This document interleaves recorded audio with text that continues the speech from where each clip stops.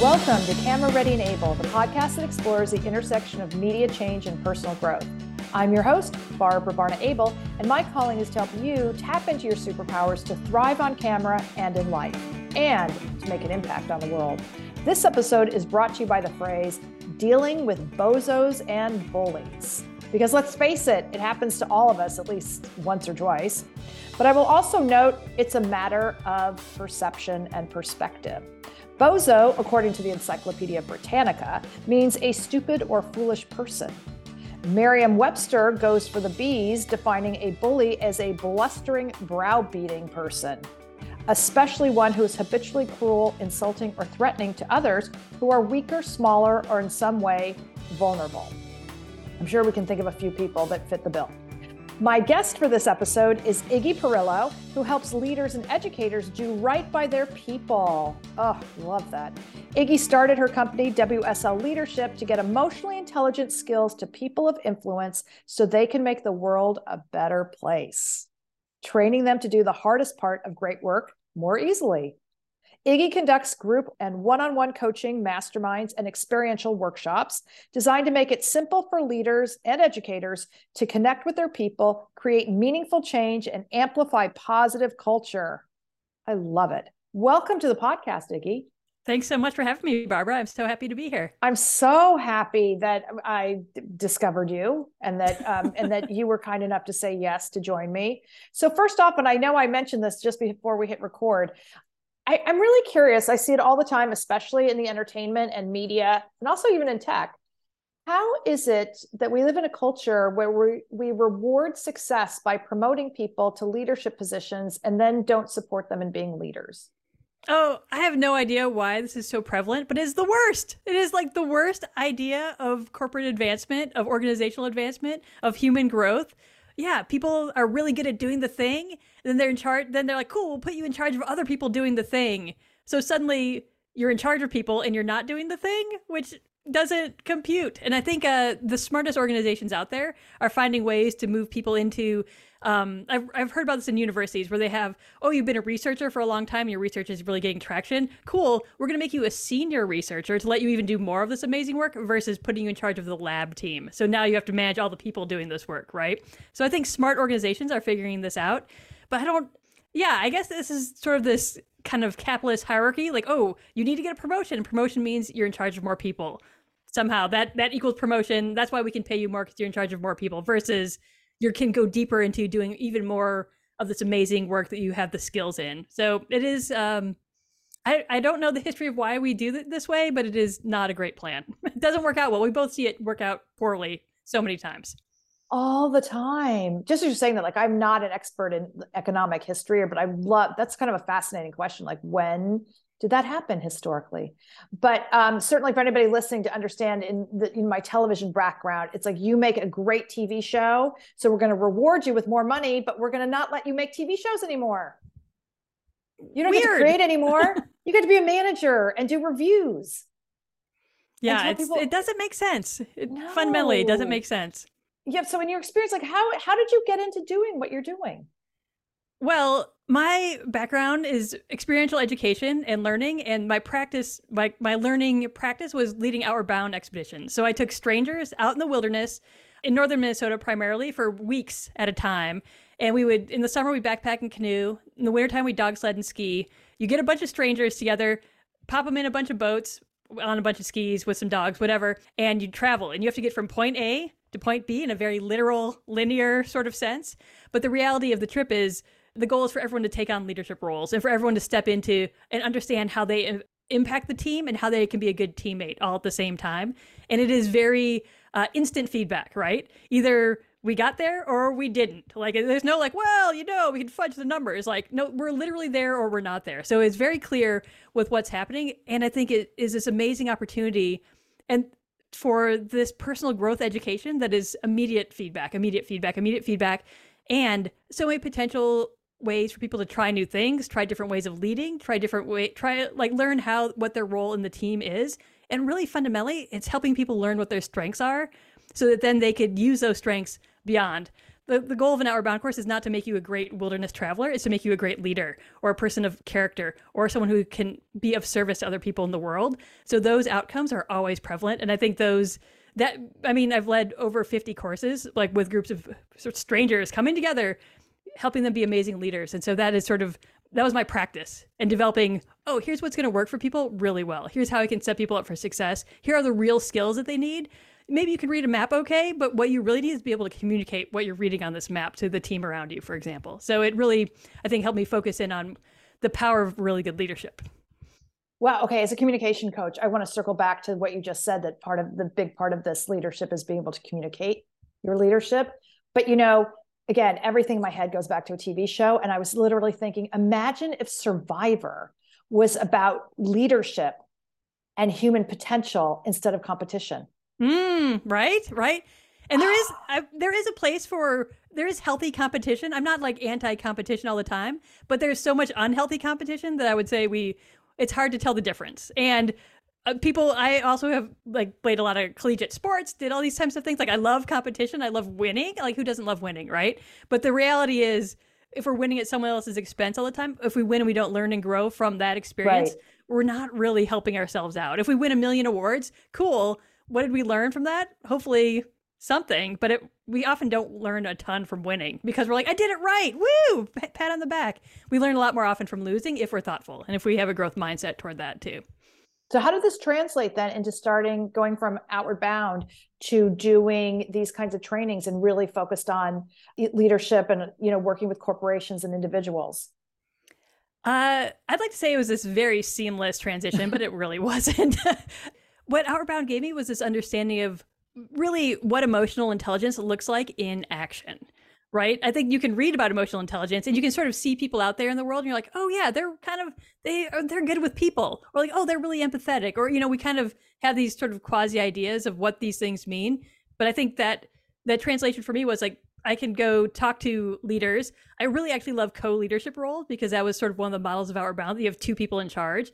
And so you see that some places in various industries, like it's a president and a vice president, but they really co-lead, or, like kind of a team leadership. So any like individual or team leadership dynamics, I can go and really pretty easily talk to these people and figure out, what are you actually missing? Like what pieces of these sort of emotionally intelligent skills are you either missing or have underdeveloped, or do you not even realize you need? Because that literally happens sometimes. People out there are like, oh, I'm doing great. Everything's fine. I wonder why my performance reviews say everyone hates me. Weird. Who knew? Like people don't quite catch the feedback, or they don't always perceive what's going on. And that's really the corporate environment, right? Like the people giving you feedback might be a form, and they're people you see for 5 minutes a day, once a year. Like it's not always really smooth connections and not always flowing to people's brains very easily what they need to work on and what they need to do. So I think that is sort of part of the translation to working with groups and teams. And also I think play is actually important, and experience. So it's easy if we're on a trip to be like, we got there or we didn't get there, but to create that sense of like, oh, either we get this or we don't get this with a group of people is, I think, another skill that translated to my work with groups in different types of organizational environments. So I just love that that's really about, in your case, transferable skills that are 100%. Awesome, and identifying that. Then it goes into another, question that I had, and not wanting to sound snarky, but it's actually very real that you tapped into. How often does a quote unquote bozo or a bully self-identify either on one of these trips or in one of your workshops? I would say never, basically never, because we all think we're doing the best we can to meet our needs. And when we look at ourselves, we think we're good people generally. We think we maybe have some things to work on if we're sort of open to that, like, oh, I could be better at this or better at that. And bozo and bully, I think you also pointed this out a little bit. Those are words that will catch your eye, right? You're like, whoa, those are pretty strong labels. People don't identify as either ever, but people, will say like, something's not quite right, or this seems like I'm doing so much work, but really what they'll say is like, I'm so burnt out. This is so hard. Leadership is so stressful to me. Most likely the people in this, like, it's so stressful, I'm burnt out, this is so hard, are perhaps it is hard because they keep trying to figure out how to manage being not perceived as a bozo or a bully from the people around them. I'm like, oh, let me help you make this easier. Let me help you deal with conflict better. Let me help you communicate better. Let me help you bring these emotionally intelligent pieces in to understand the people you're working with. So you create an experience that is a positive culture. I think organizational culture has a lot to do with leadership. Like leaders set the tone for the organizational culture in every way possible. And without being attentive to that, like, well, it's just how the organization is. So many people come into an organization like, well, it's just how it is here, shrug. And you're like, wow, it's terrible here. And you're now a part of that machine making it terrible here. So I think helping leaders don't identify as bozos or bullies. They spend a lot of effort not trying to be perceived as them sometimes. And I can make it easier for that to happen for people. It's hard to watch people who want to do really amazing work just struggle to do this work in a way that's sustainable for them as individuals. Well, one thing for all of us is tapping into being a little bit more compassionate. Oh, absolutely. Right? Wow. Because it's easy to label. But then I guess I want to go back to the communication component and also just what you said about culture, that it's top down. So I always want to talk about the communication component, but as I'm thinking this through, there's, and I'm curious what you see, generational shifts, shifts in power structures, how people came up. So depending on where you were trained or not, I guess I'm getting it's just, the power structure is changing and the workforce is changing and what we're willing to put up with is changing. And the idea of what a good culture is changing. And even our measurement, because maybe in the past it was only sales. Like if we achieve this at all cost and that's all there is, but now we're looking at different metrics. So that was a lot that I just sort of, waffled out. So if you could just jump in there anywhere, Iggy, and guide us through this conversation. Yeah. There's been actual research that the mood of a leader, and by mood, we mean literally what you think of as mood. Like, are they kind of optimistic? Are they pessimistic? Are they cranky? Are they pretty happy-go-lucky? The mood of a leader directly impacts the culture of an organization. Just their mood, right? And we're like, well, that's just the kind of person I am. I'm just a grouch, whatever. Like people embrace sort of personality, mood, like there's sort of this messy overlap in there. But we can change our defaults is one thing. So you can change your mood. People can, not everyone needs to be optimistic and sunny. And there's research that optimists get taken advantage of more often than realists, which is very funny research out there too.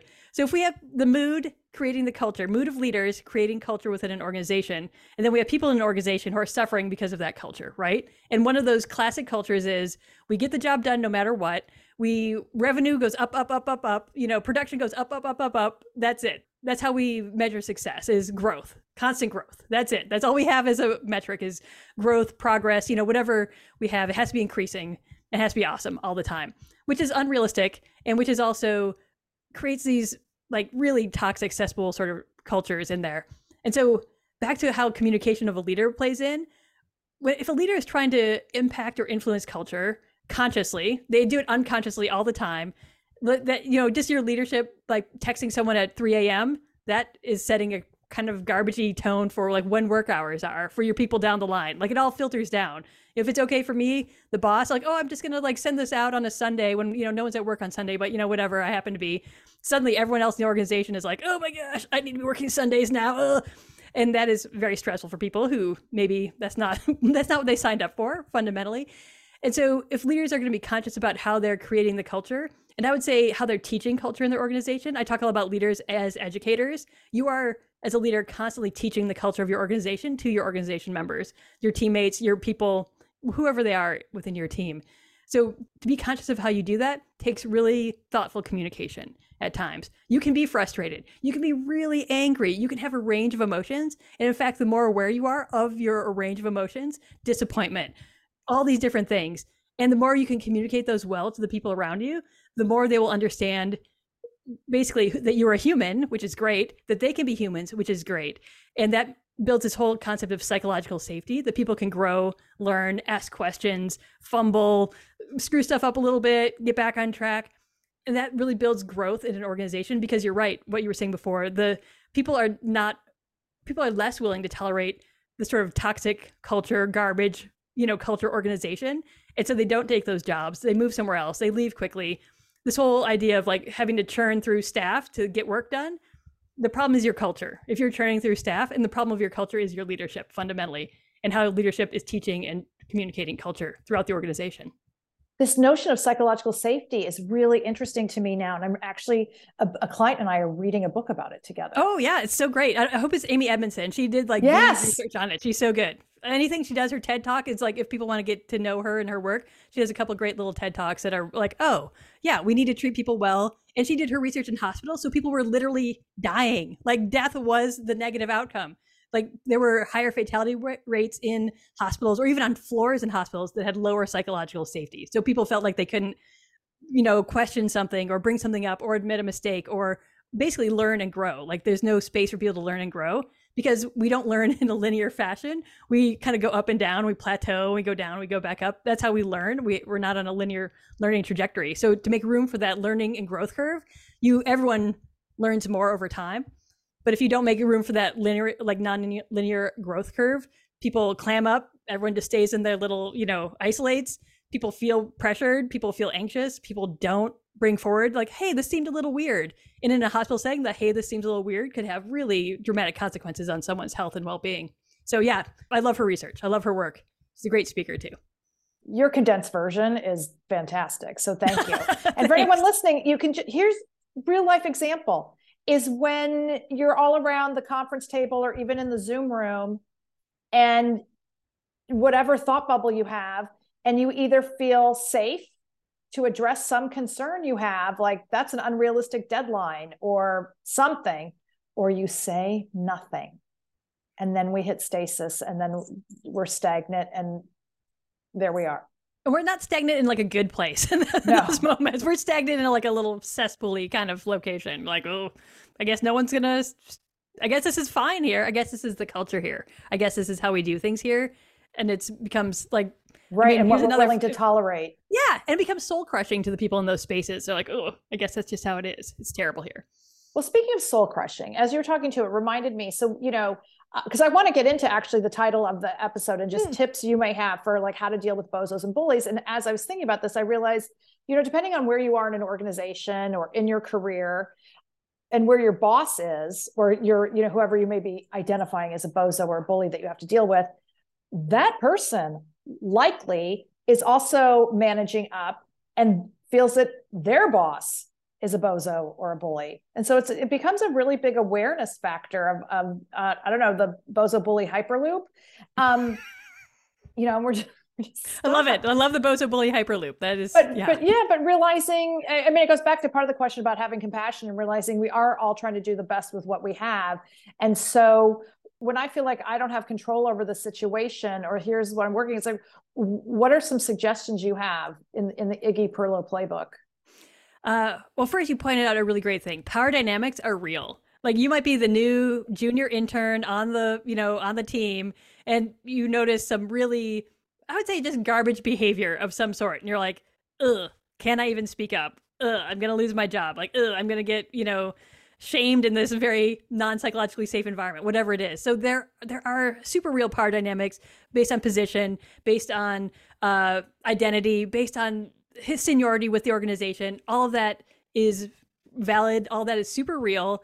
All of that keeps people from saying things. And that all of that also supports bozos and bullies in the organization. If their boss is a bozo and bully, they're like, well, that's how we do it here. We just railroad my ideas through, and everyone just get out of my way. Like, whatever it is, like that is because of like the sort of the culture of the like hierarchical food chain, basically.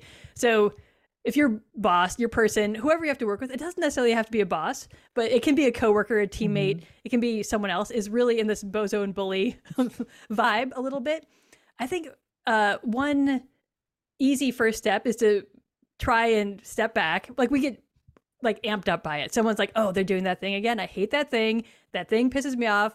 They're just doing this to piss me off. I hate them, right? It's a very fast train from that thing happened to I hate them. Like and if that happens, if this is like the 4th or 5th or 100th time, we're like, that just confirms I hate them. Now we're in confirmation bias. Like they're going to do that thing again. Don't worry. I still hate them. They still do the thing. So to try and break some of these chains, I often suggest to people that they step back and look at what needs that behavior is trying to meet for that person, which takes a lot of compassion and it takes some empathy. So this person is doing that thing, like, oh, they're setting an unrealistic deadline. That's a great example. So what need does this activity meet for them? And it might be setting the unrealistic deadline, or maybe it's yelling at people to meet the deadline, or maybe it's putting pressure on people. Like, there's a lot of pieces, but I would try to figure out a specific behavior, right? Not a like vibe, not a like, well, this is how it always happens. Like, what is the actual behavior that is problematic?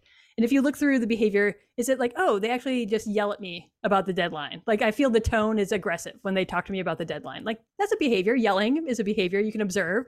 You can put down a day and time. You've seen that, or, whatever. The all caps, maybe they're not yelling, maybe they're just excited. I talked to, side note, someone in an organization once were like, oh yeah, the VP just writes in all caps all the time because they want to show enthusiasm. And we're all like, why is he screaming? I'm like, okay, well, maybe you need to talk to your VP when he messages you about this, because that is funny, but you can see how people are like, did they feel psychologically unsafe to mention it to the VP that was uncool? I was talking to someone who was the education manager, and she's like, yeah, we need to talk to him about that. Like, I think she felt like she had a relationship that she could mention that and be like, okay, we know that you're excited, and it kind of doesn't land all the time. People don't always know. Everyone thinks they're doing the best they can. So if you're looking at that, if you assume they're trying to do the best they can, but then you can also think about, well, what need are they trying to meet with this behavior? And I am a fan of William Glasser's sort of 5 basic needs, because it's a simple model. I love simple is good. Simple is so good. There are many ways to look at needs. Maslow is popular. I am very anti-Maslow, which I should write a book on that, why I don't like Maslow. But I love Glasser. Wait, can we do a sidebar? Why don't you like Maslow? Maslow's hierarchy of needs starts with, you need survival things first, and then it goes up and up and up to self-actualization, right? And classically, like, well, maybe you get stuck here in the middle with social, meeting your social need and meeting its other needs. Not everyone gets to self-actualization is one problem of this. I'm like, but yet people don't feel alive and don't feel seen as humans unless they feel self-actualized. So this idea that you can't quite get there is problematic to me. The idea that you need to support security and safety first, I believe, is why schools have metal detectors and not art programs, because we're providing safety, we're providing security, but we're not letting people engage and self-actualize and promote themselves, who they are as individuals, as people, right? Funding is limited in some places. And also, I believe Maslow did his research with I'm going to get it wrong, but I'm going to actually do my hottest second of research to make sure I say the right thing. I think he did research with the Cree Nation. Is that right?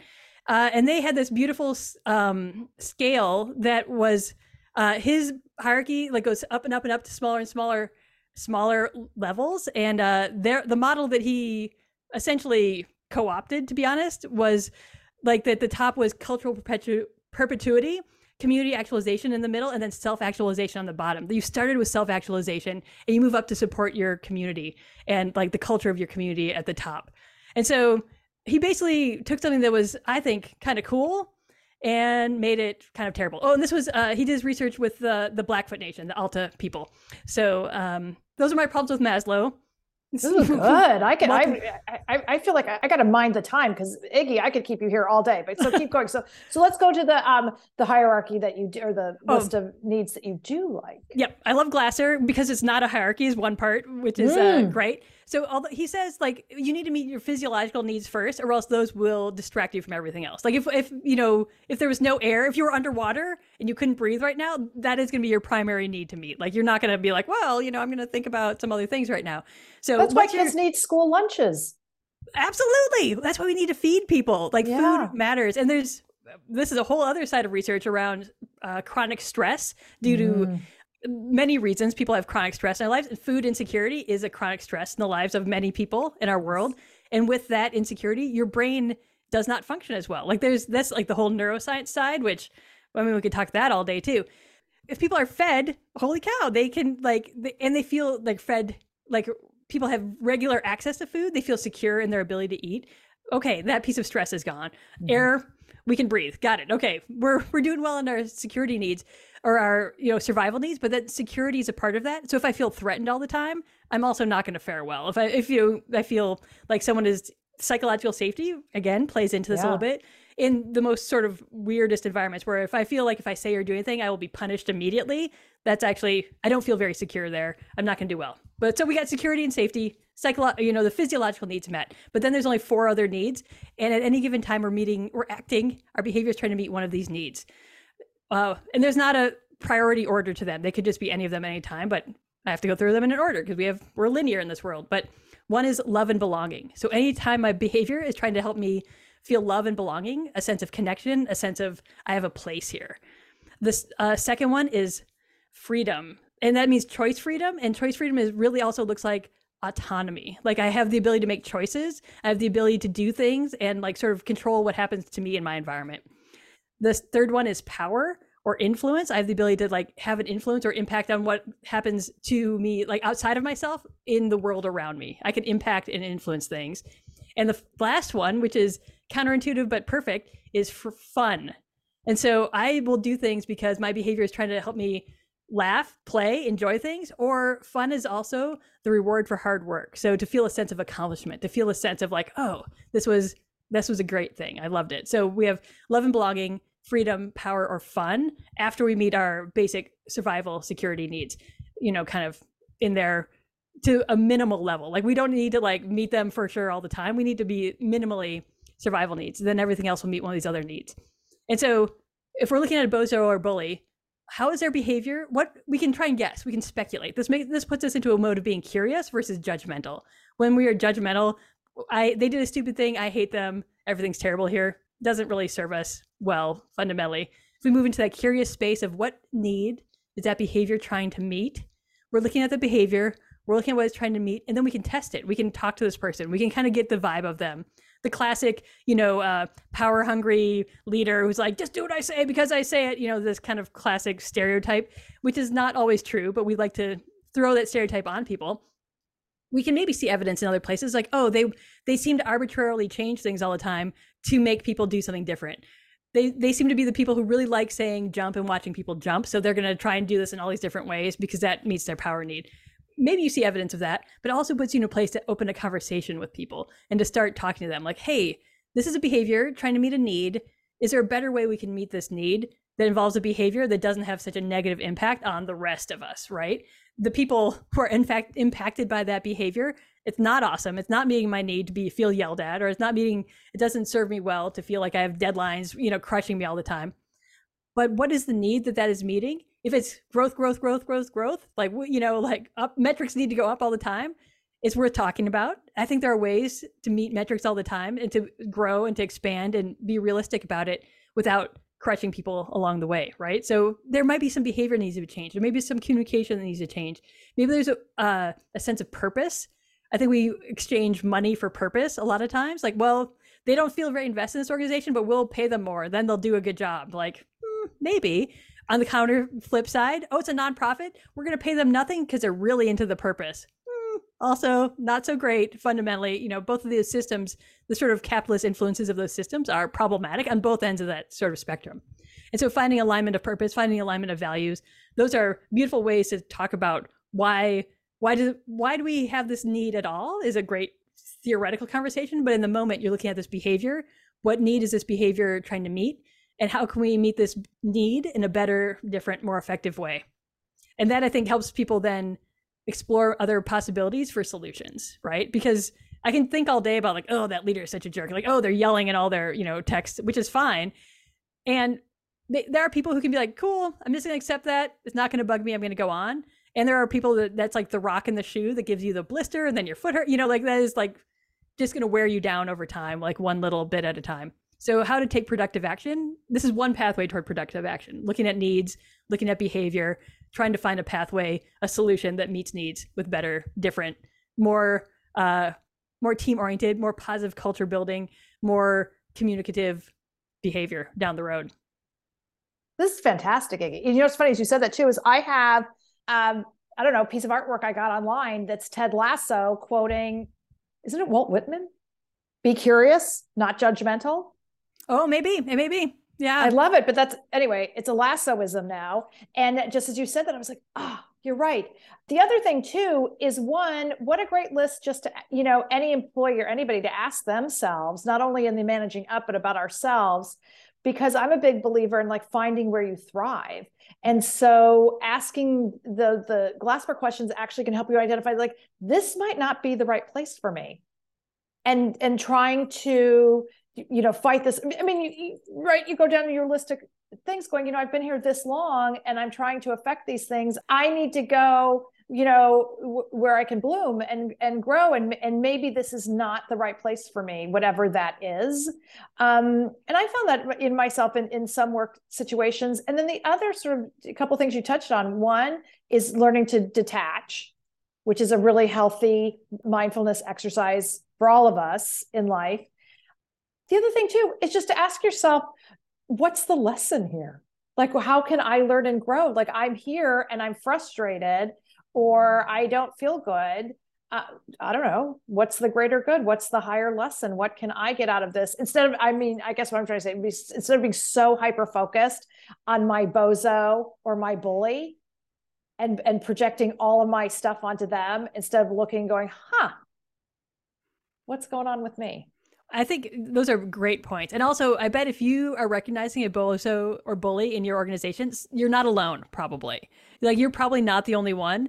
And I think there is something to be said from finding support from other people who are like, oh, have you noticed this? Great, cool. What can we do together then to like shift this behavior? Or, I mean, sometimes we need to reality check our perceptions, right? Like, oh my gosh, could you believe they're yelling all the time? And someone else is like, oh, I just took that as being enthusiastic, right? Like we read so much into the intentions and everything about other people. But yeah, what can I learn from this is a great question. I love asking people that. I love people asking that. And eventually, though, many people are at the point where like, I'm done with learning patience in this organization right now. Like, cool, know your limits. I love Annie Duke's new book, Quit. Know when to quit. Like, it is okay to quit and not basically torture yourself in an environment that is not serving you well. And she would say, if you're thinking, should I quit or not? You should have quit already. Like that wrestling with a thing, with wrestling with quitting means you've wasted time and energy that you should have put into the next thing because you should have already quit that last thing, which is great. I love her. Like she gets straight to the point of it. So that's another side tangent, I'm sure. Iggy, I could just Iggy all day. But, a little personal one that goes into that asking me the lesson is I had to learn the hard way, or just anyway, starting out in the music business, which was brutal. It's not always personal. Oh, yeah. It may not even be about you at all. At all. It may have nothing to do with you. And you're back there being like, we assume intentions of other people, and we assume intentions are directed at us for some reason. Like, sometimes it's just not. It had nothing to do with you. You were just like, literally, people are in the wrong place at the wrong time. Like the boss storms by all angry and like, oh, the boss is mad at me. They just stormed by me all angry. When in reality, they were, just hurrying to get to a dentist appointment. Like it has nothing to do with you, maybe. Like we read so much into things, into words, into whatever. And that is. It's hugely liberating. Yeah. You can no longer take things personally. Okay, here's a quote that I pulled out of one of your amazing email newsletters. And so I think this is a really great point. How to know when to flex versus when to be flexible. Yes, I think that's a beautiful, like many things, a practice that we need to learn a lot. And I think that. What does it mean to begin with? When to flex and when to be flexible. Like when to flex your strength, like when to hold a firm line, when to be like, actually, no, like this is a moment where it is my way or the highway, for example, or this is how we are going to do things right now. Like, this is it. Like, I am deciding, it's been decided, we're done, and that looks obviously many different ways in different spaces. Or yeah, the decision is made. We're not discussing anymore, or no, this, you are going to do, I will expect this to be done, or whatever it is. Or this is the deadline. I'm not going to change it, whatever these different parts might be. So that's flexing, flex your strength a little bit, when to stand firm, basically, and then when to be flexible, when to look at it and be like, well, you know what, this deadline, maybe we could switch it, or like, oh wait, maybe we don't need all these parts to be done on that time, or, whatever it is. I think there is a, being flexible just means being open to change, or being open to different solutions that could change the situation in different ways. And a lot of that, I think, fundamentally comes down to my awareness of other people, cognitive empathy, me being aware of how other people feel and think. That's the cognitive part of empathy. And the other part is being very clear on my personal values. Like, what how am I acting? I'm probably acting to try to meet one of my needs, which is true, but I'm always acting in service of my personal values. And if my personal values can be met in different ways, if my behavior can meet my needs in different ways, maybe everyone will be much happier, much healthier. We'll be more productive. We'll be more creative. People will feel more freedom. Like basically I can meet other people's needs better when I meet my needs in a way that doesn't limit their ability to meet their needs, or put a damper on their personal values, or put a damper on how they want to do their work or their autonomy, different parts of how they operate in the world. So can you give a real life example of what that would mean? Yes, I'm sure I can. I was talking with an organization lately. They had a group of leaders sort of in charge of a team, sort of different kind of, and they had different roles that they decided out. And one was like, here's how it's going to be. I'm going to do this role. You're going to do that role. You're going to do that role. And one of the people in the team was like, I don't want that role. They were not into it for very many reasons. And there's this opportunity then. There's we're in a conflict, right? Like two people want to do the same role, essentially, is what's happening. And one could say, well, I'm doing it. Too bad. Suck it up.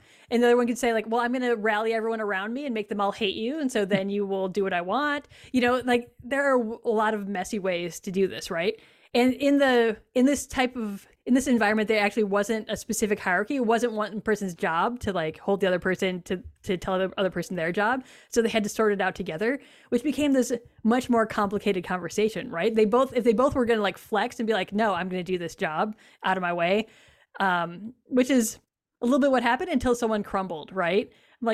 So is that really good that you are going to flex and be strong and basically not let anyone even engage, and really things got maybe more aggressive, or just really kind of cruddy behavior started happening. People felt yelled at, people felt minimized, people felt excluded, people felt ganged up on. All these things were started to happen in this sort of co-working relationship when they should not have flexed that much, right? It didn't serve anyone. Everyone's unhappy. Everyone's like, I need to watch my back because they're going to stab me in the back. Everyone, the other half of the people were like, I've just got kicked to the curb. How do I need to claw my way back into this? It was super terrible. Unnecessary flexing. A lot of unnecessary flexing in that situation, versus another organization where I was working with it was a small organization. The leader was realizing, I don't think people are bringing me their problems. I think they were concerned that people were either intimidated, or they didn't feel like they could say something, or they didn't feel like they could, move things forward that were problematic. And so this leader is like, well, I don't know how to do this, because I do need to make decisions. I do need to hold the vision. The structure of the organization was fundamentally fine. And, it's just how they needed to roll along. And, so instead of being like, hey, I just want you all to do what I say, and here's your procedure for if you have a problem, go talk to this person, whatever, have a committee. They decided to instead pursue an avenue of understanding and trying to learn, well, what problems can't you bring forward? What's holding you back? What am I doing that might be holding you back? What are the situations? What are the pieces of the situation that is making this not awesome for us? Because they realized if people didn't bring problems forward, they would sort of not fester necessarily, but they're still there. They don't go away because you ignore them. They're just kind of these little bumps in the road. I guess this is just a bumpy road, whatever. When you could have, this leader was much more invested in making the road smoother. So instead of flexing and just saying, deal with it, they decided to be more flexible around exploring what was going on, understanding, and then trying to create systems that support people. I actually do want these problems to come forward. I actually do want to know about these things. And I don't want people to just, walk into my office and tell me how terrible things are all the time. We need to have some structure here so I don't feel, as the leader in this organization, ganged up on fundamentally. And I want people to be accessible to the people in a way that's functional and works for them. So they are in the process still, I guess, of building this flexibility into how they operate and within that organization, versus this is how I'm doing it. This is what you're doing. Pipe down and do your job, I think. Well, if I'm hearing you, and this was really great, is in the second version, you have a leader who's doing their best to be in alignment with their values. And in the first scenario, I'm hoping it's a little bit out of alignment, not that I want them to be out of alignment in their life, but it also, then it goes back to the thing. It's if somebody may be flexing because they feel powerless in other parts of their life. Yeah, possibly. Or they're no, this is our goal, and I'm the only one who can get us to the goal. like, why do you have any other people on the team if you're the only one who can get you to the goal, right? This sort of interesting sort of ego twist around like, no, I'm the best person for this, and I'm the only one who can do it this well. Like, maybe weird. You're going to be very lonely in that role then. Like, you're not going to be able to build a team fundamentally. Like, really, the problem is like, am I going to cultivate a team that can do more than I could do individually? Or am I going to kick that team to the curb because no one could do it as well as I could? Wow, that's a good example of people needing to learn to be, there's no win in being the smartest person in the room. Well, not if that's your mission, if that's it, if that's the pinnacle of your achievement, you could probably be doing more with yourself that is more productive for the rest of us. Yeah. Oh, Iggy, you're fantastic. So how do people find you and do experiential trainings and go deep into the Iggy Perillo world? They can find basically all the things that I do at wslleadership.com. And that stands for work, sport, life, leadership, by the way. I work with leaders, I work with educators, I work with athletes, all kinds of people. So wslleadership.com will get you to my newsletter, my podcast, my things, my services, blah, blah, blah, all the stuff. Basically me. Oh, and in closing, I want to make a mention for your podcast because you love books the way I love books. Oh, great. We didn't even talk about books. So that's a whole other thing. Well, we'll figure that out. We'll figure that out. But I just want to find out what's off the top of your head, like, in your top 3 or what else you're reading now or what's getting you excited. Well, top 3 right now. I'm very excited about Quit by Annie Duke, reading that. I just read The Dawn of Everything, and that's Graeber and Wengrow, which is fascinating work. And I'm going to be recording an episode on that next week. But one of my all-time, like, in the catalog, whatever the library of, of my podcast, Mindset by Carol Dweck, popular forever. It's such a great book. Atomic Habits, which was a very interesting conversation I had about that. That one has been really popular. Dare to Lead by Brene Brown has been, like, those I think are the sort of the couple that are sort of always perennially popular in the world. But yeah, what are you reading right now? Now that you brought it up, I have to ask, what's interesting to you in your world? Well, one thing I'm reading right now and absolutely love is Rick Rubin's book, The Creative Act. It's beautiful, beautiful, beautiful. And I actually have been reading it in tandem with The 40 Rules of Love, which is a novel about Rumi and Shams Tabriz, but they actually intersect with each other. So really great fiction. Reading Pachinko, I'm very, very late to the party on that book, and it's actually going into season 2 on Apple Plus. And then some of my perennials. So yes, I have a whole shelf devoted to Brene Brown. I have different shelves, and I'm also a big fan of Stephen Pressfield and his books around creativity and resistance, which are fantastic. Tell me the titles of some of his books. I might have read one recently, but I'm not, like, the name is very familiar, but I'm not sure. The first one in the Stephen Pressfield canon is The War of Art. Okay. Break through the blocks and win your inner creative battles. And it's all about resistance, because anybody in the creative field is dealing with constant. So then it builds, and I can't remember which order it goes in, but this is one that there's Do the Work, The Artist's Journey, Turning Pro. And Turning Pro is actually in all this conversation really interesting, because you do not have to be, this is not necessarily related to strictly being a creative, but Turning Pro is really about the idea when you make the conscious, intentional choice to go from amateur to professional, means you're showing up regularly. You are taking responsibility for what you are doing. So that's not necessarily about getting paid for something. It's not about the fact that you become a professional because somebody published your book. You're a professional when you decide to treat this.